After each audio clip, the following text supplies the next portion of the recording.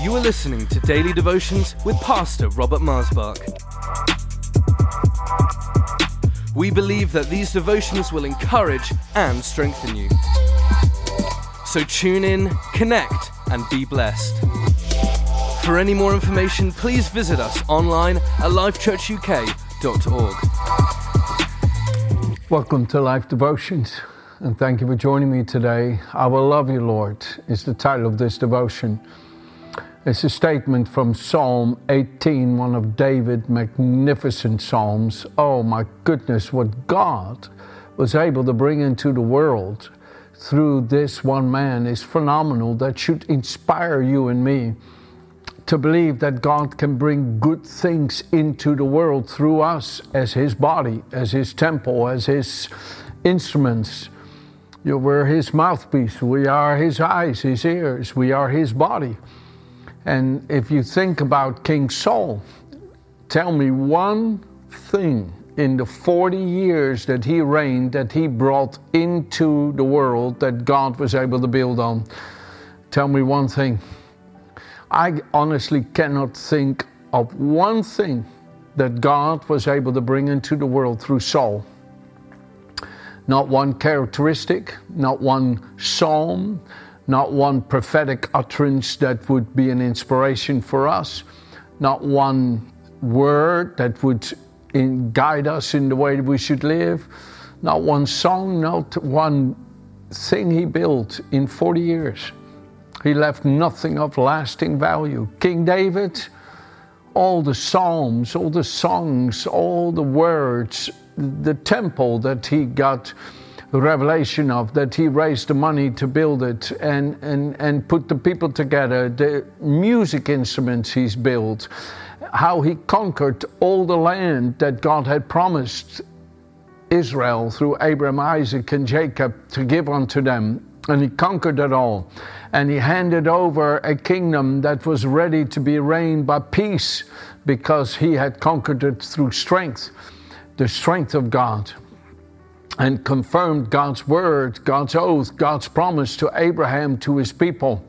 And I tell you, what all God was able to bring into the world through David is so inspiring to me to think, God, there are many more good things that you can bring into this world through me, Lord. And how, Pastor, could the Lord bring good things into the world through me? Love Him. Love the Lord. That is the commandment. The commandment is to love the Lord, and to love your neighbor as yourself is like unto it. Jesus taught us this, and of course he was quoting from Deuteronomy chapter 6. This, hear you, O Israel, the Lord your God is one. Love ye the Lord with all your heart, with all your soul and strength. And then take that home and share it with your family if you read it there in Deuteronomy chapter 6, starting at verse 4. But let's here read David's Psalm 18, first three verses. I will love you, O Lord, my strength. The Lord is my rock and my fortress and my deliverer, my God, my strength, in whom I will trust, my shield and the horn of my salvation, the strength, victory of my salvation, my stronghold. I will call upon the Lord, who is worthy to be praised. So shall I be saved from mine enemies. Oh, I will call upon the Lord, who is worthy to be praised. So shall I be saved from my enemies. The Lord liveth, and blessed be the rock, and may the God of my salvation be exalted. Oh, we used to sing it.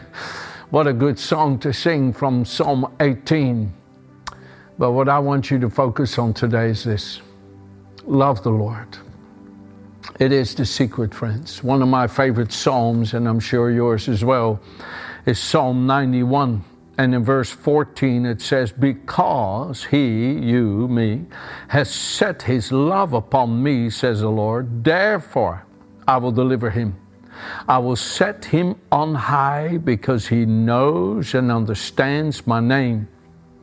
He has a personal knowledge of my mercy, love, and kindness, and relies on me, knowing I will never forsake him. No, never.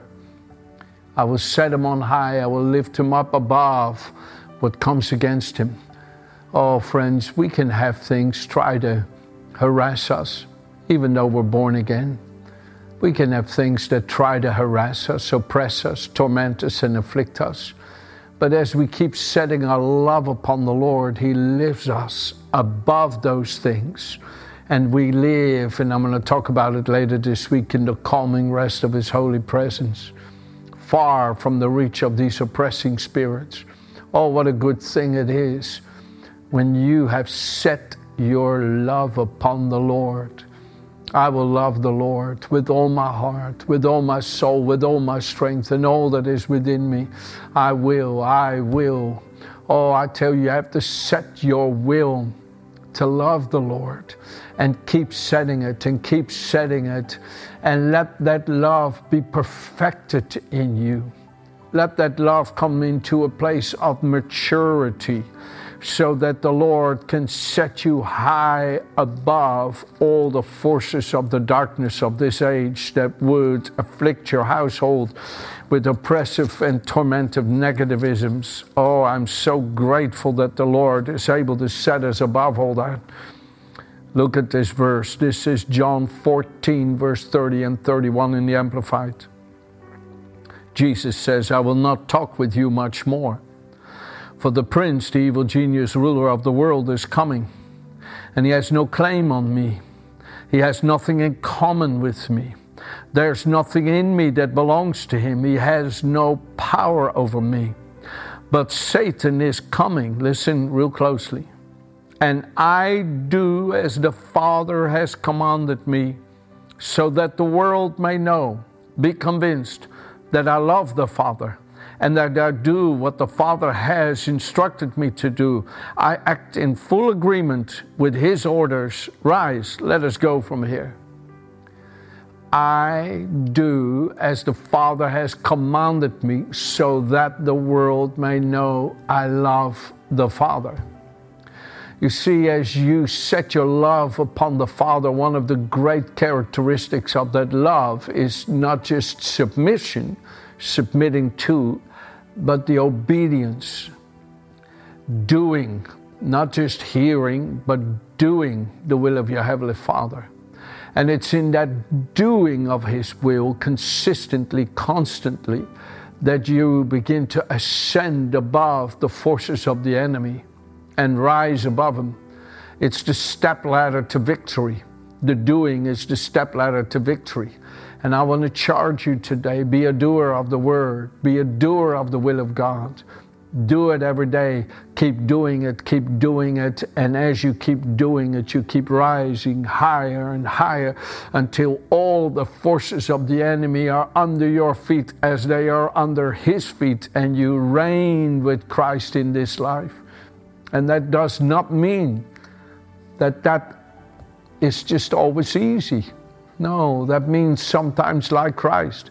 It says in Hebrews 5 verse 7, in the days of his flesh, he cried with many tears out to him, and with loud cries out to him who was the only one who was able to save him from death. And he was heard because of his godly reverence, in that he shrank from the horror of being separated from the bright presence of the Father. And his full experience of obedience in what he suffered made him the author of eternal salvation to as many as heed him, as yield to him. Oh, it's so powerful. And then he says, I have so much to share about this, but you're spiritually lazy in connecting with it. And it's so important that we begin to embrace, through our union with Jesus, this power to do the will of our Father. Because that's where the love of the Father finds perfection in us. Jesus said, if you love me, then you will do what I say, John 15, verse 9. Even as I'm loved by my Father, and do what he has commanded me.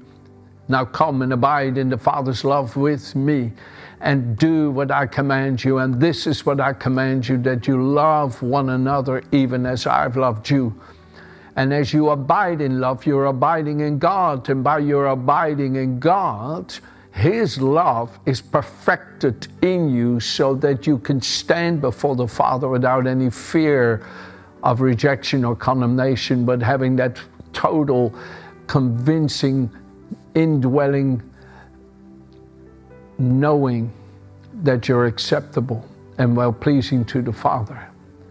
I plead with you today, set your love upon the Lord. Let that obedience of doing His will be perfected more and more and more. What am I to do? Love as He loves.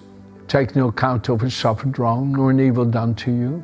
Bear upon anything and everything without complaining and without weakening. Believe the best about others. Don't be suspicious, assumptions, or presumptuous. Believe the best. Have good thoughts towards others, even people that have caused you pain. Believe the best. Always hope. Never give up. Don't insist on your own rights. Leave that to God. Trust Him to fight for you. You just do what's pleasing in His sight by loving even as He loves. And let that love be perfected. And that unselfish, sweet, fragrant, self-sacrificial love, that unselfish, sweet, fragrant, self-sacrificial love of Jesus begins to be perfected in you. That you're not needy, that you're not wanting, but that you're complete in Him, satisfied in Him, and that you are compelled and moved, as Paul would say in 2 Corinthians 5:14, by His love to no longer live to please yourself, but that you live to share His love with others. And as you keep living this way, I guarantee you the Heavenly Father is lifting you and lifting you and lifting you far above all the forces of the enemy. And you'll be able to minister that liberating love, that liberating life that you see in Jesus. What a joy. What an amazing privilege. What a calling. What a life. What a grace. And He will not, according to Romans 5 verse 5, fail to keep pouring His love into your heart by the Holy Spirit. He will keep pouring it in and keep pouring it in. And you need to live out of the fullness of His love.